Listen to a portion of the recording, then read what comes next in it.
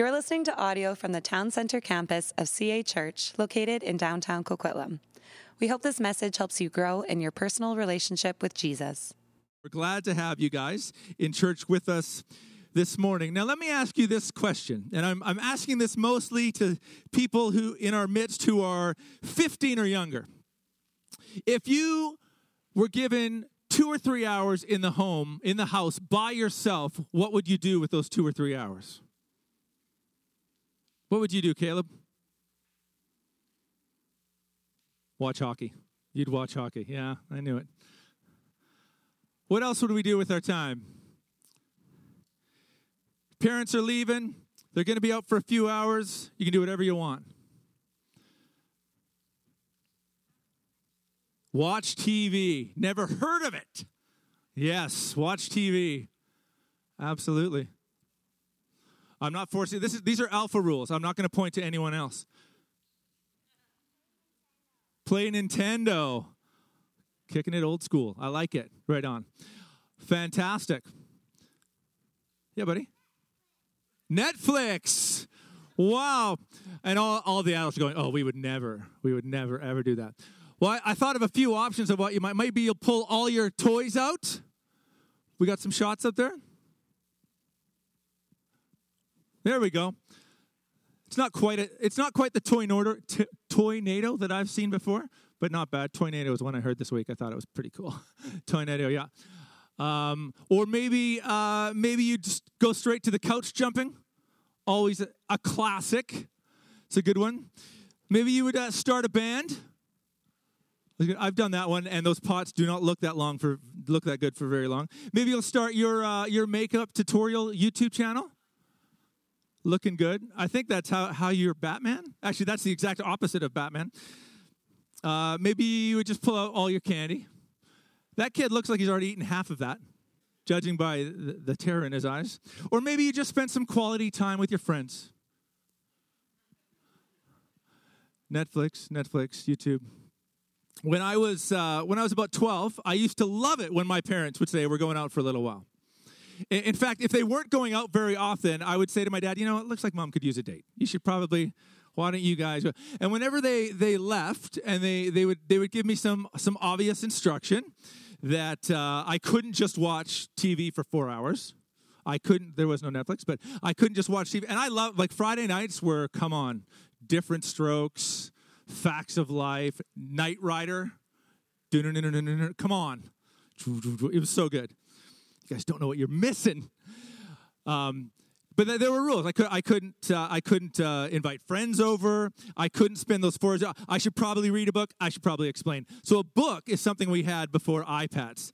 I do recall one of my children, one of them that's not here, don't worry, that tried to scroll a book once. And then they threw it down because they thought the batteries weren't working. So if that's happening, there's a problem there. And we should introduce more books into our kids' lives. But I used to love it when my parents would go away for the night. And I would, not for the night, but for a couple hours. And I'd make a pot of craft dinner. I'd get some candies out. And I would just plop in front of the TV. Now, the problem was when I would try to do that is, first of all, you know what that is? That's a TV. It's probably about the size of your fridge that you have right now, size of a couch. That's what TVs looked like when I was a kid, and that one looks like it's been destroyed. Looks like the bulb is out.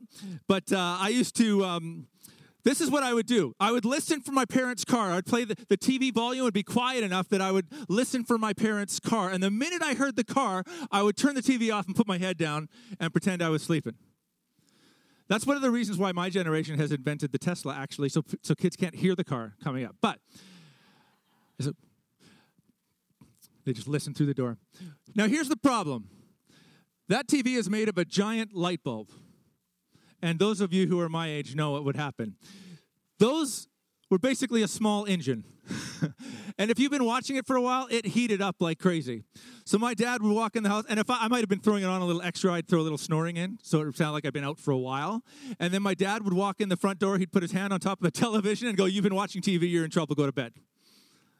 He would know exactly what was going on. That was the problem with the TVs back in that day.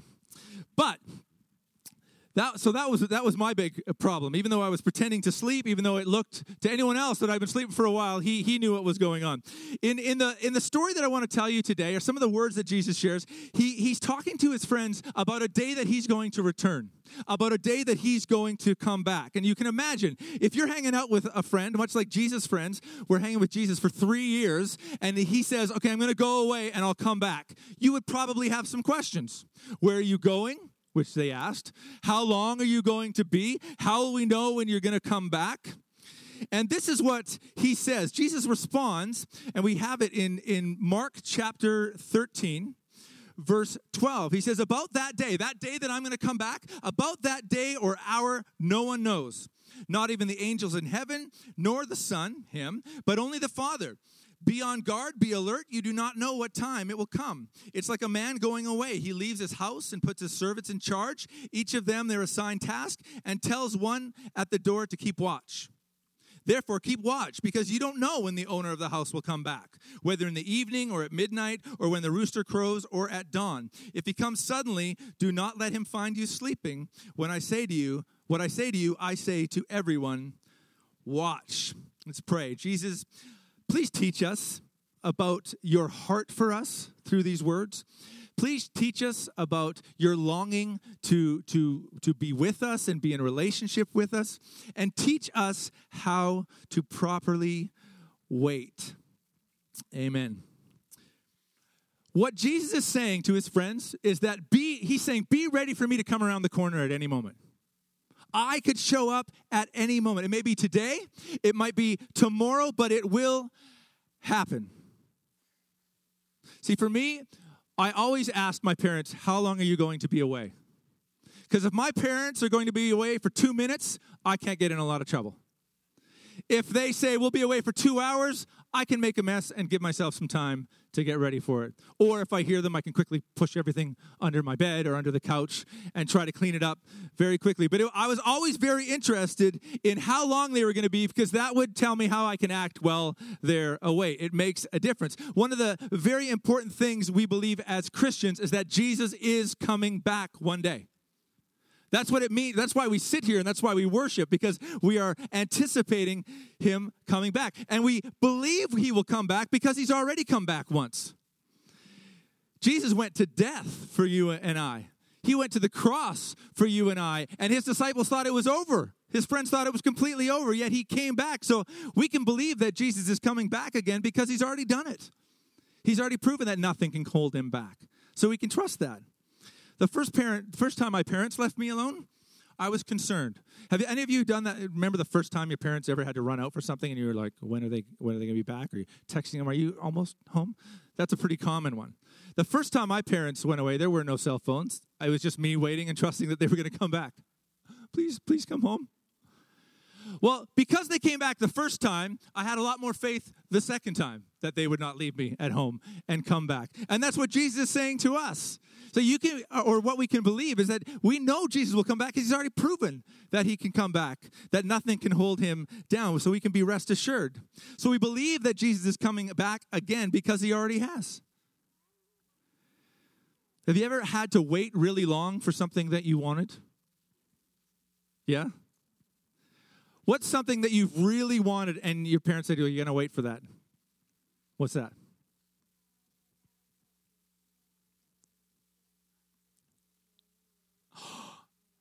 An entire day they made you wait? Unbelievable. I'll talk to your mom afterwards. Yeah, what did you have to wait for?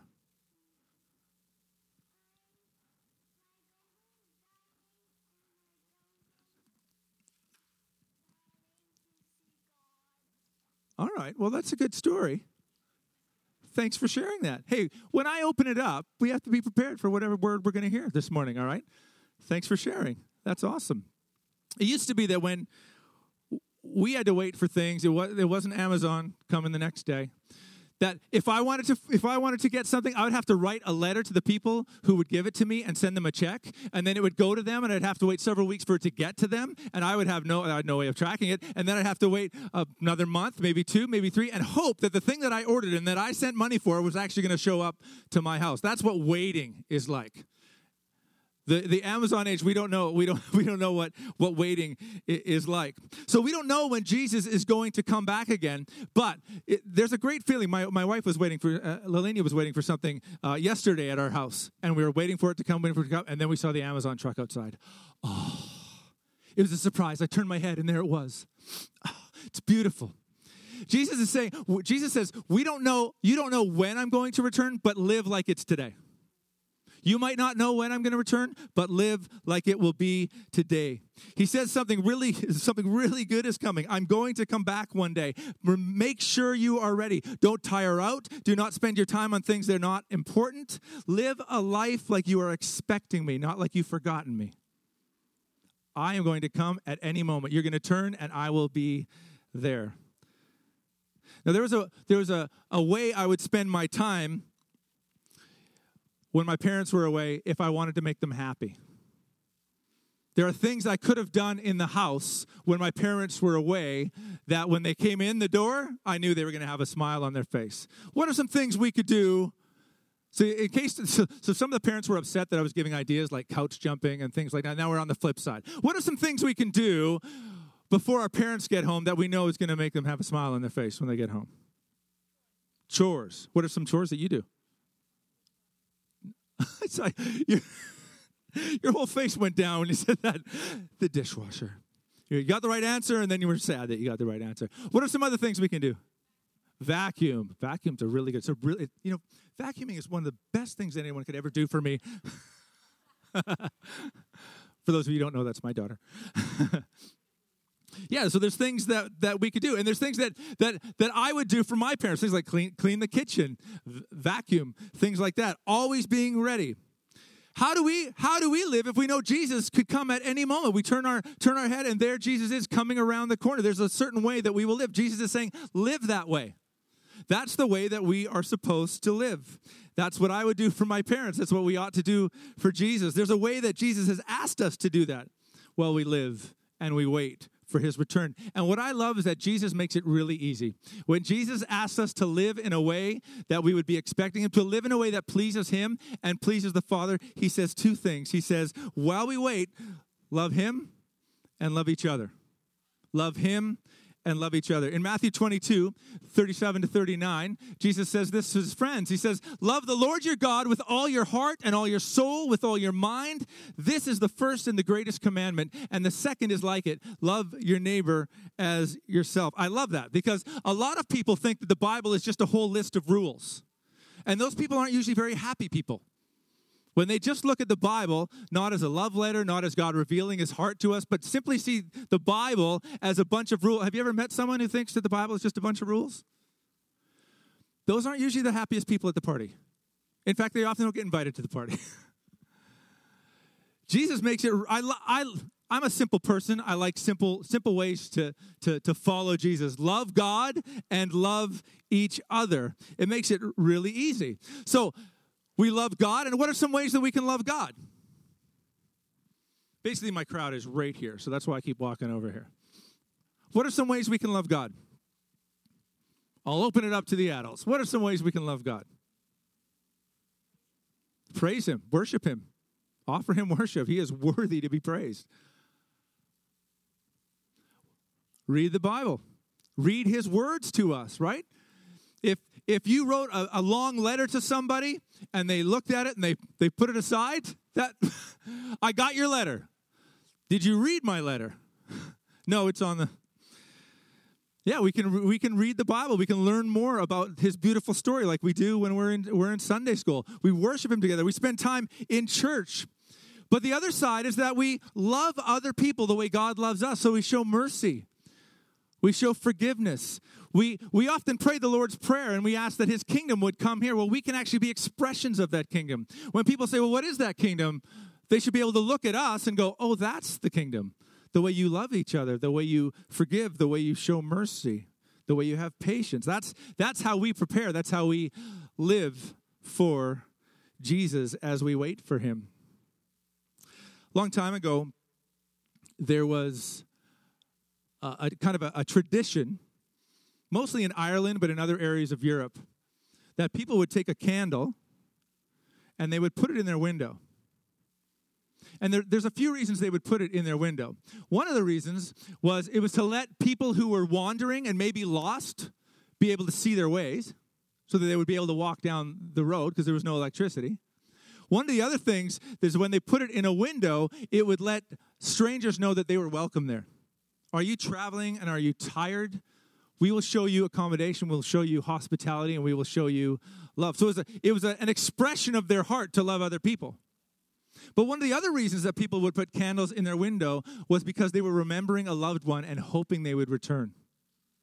So they would put it in their window, and they would be reminded of that person. They'd pray for that person, and when that person walked up the street and saw the candle, they would say, "They've been waiting for me. They've been waiting for me."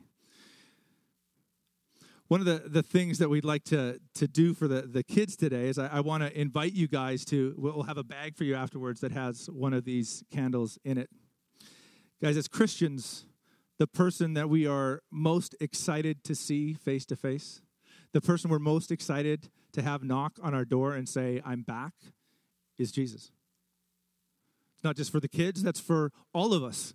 This is what we are anticipating, and we should pray for him to come. The Bible says we should live life as if he's coming today, as if we're going to pull up to our front door, and he's like, "Here I am." That's how we should be. How are we going to talk to each other on the way home if we think Jesus is going to be waiting for us? How are we going to act in our living room if we feel Jesus just about to knock on the door? How are we going to act in our workplace? How are we going to act in our thought life if we think Jesus is just about to step in? So what I want to invite you to do with these candles is I want you to invite, now, again, parents, they're not real candles, so.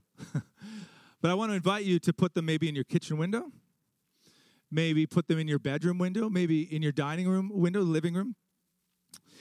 And every once in a while, I think you should light it. And you should pray and say, "Jesus, I can't wait until you come. We're so excited for you to come and remind us to live lives like you're coming today." There's an awesome word in the Bible. It's only used once. The word is Maranatha. Maranatha. Everyone say Maranatha. It's a really cool word, and it basically means, Jesus, hurry up. Jesus, come now. Maranatha. It's a wonderful word, and it puts three into one. It's really cool.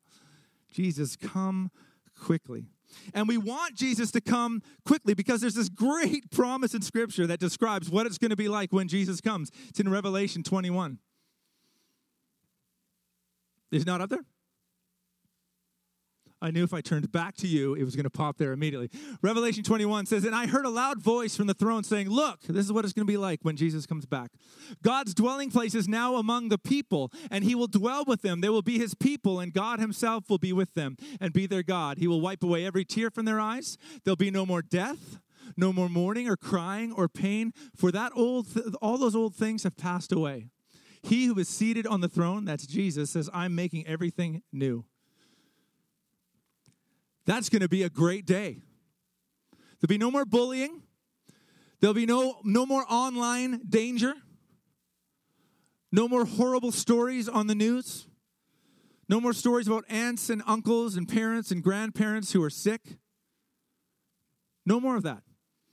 Not when Jesus comes around the corner. Not when Jesus returns.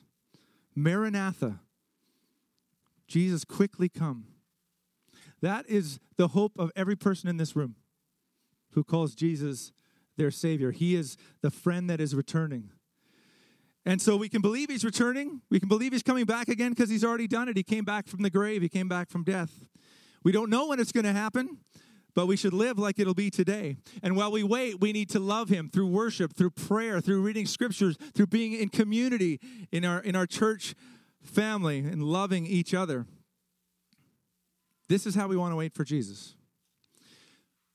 We don't want to wait for Jesus the way I waited for my parents, which was, "They're here."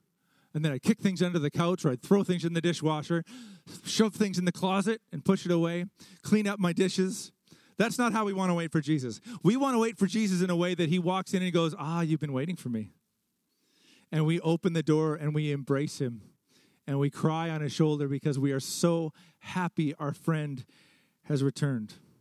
We want him to return with a candle waiting in our heart for him, with a candle in our window, to say, make your home with me. We have been waiting, and we are so glad, Jesus, that you are here. So that's what I wanted to share with you guys this morning. Let's pray. I'm going to invite the worship team to come back up, and they'll lead us in a final song. God, thank you so much. Thank you for the way you love us. Thank you for the way you've revealed yourself to us. You have not been silent. You've given us the Bible, which is like a love letter from you. But mostly you've shown us what you're like through Jesus. And Jesus, we thank you for your deep love for us, your deep love that sent you to a cross where you expressed your love, your desire to save us. We thank you for the power that you've showed by bursting out of the grave 3 days later. It's because of that event that we can point to on a map, that we can point to in history, that the church has been crying out for 2,000 years, Maranatha, we believe you're going to come because what you've already proven of yourself and of your power. And so, Jesus, as we await you, we are going to light a candle in our hearts, waiting for you to return, excited that you will return. And as we express the light that you've put in our hearts, help us to be bold and loving and merciful, gracious and kind, forgiving to the world around us, so that the light that you've put in us would burst out of us and people would say, I want to wait for this king too. He is a good king. I pray that the peace and the joy and the hope that you've placed in us would be expressed in our lives today and this week and until you return. And we pray this in Jesus' name. Amen. Thanks for listening to this message. If you've been listening to our sermons, but you're not a part of a church community, we would love to have you join us. You can go to cachurch.ca to find out more about getting involved in the life and mission of CA Church.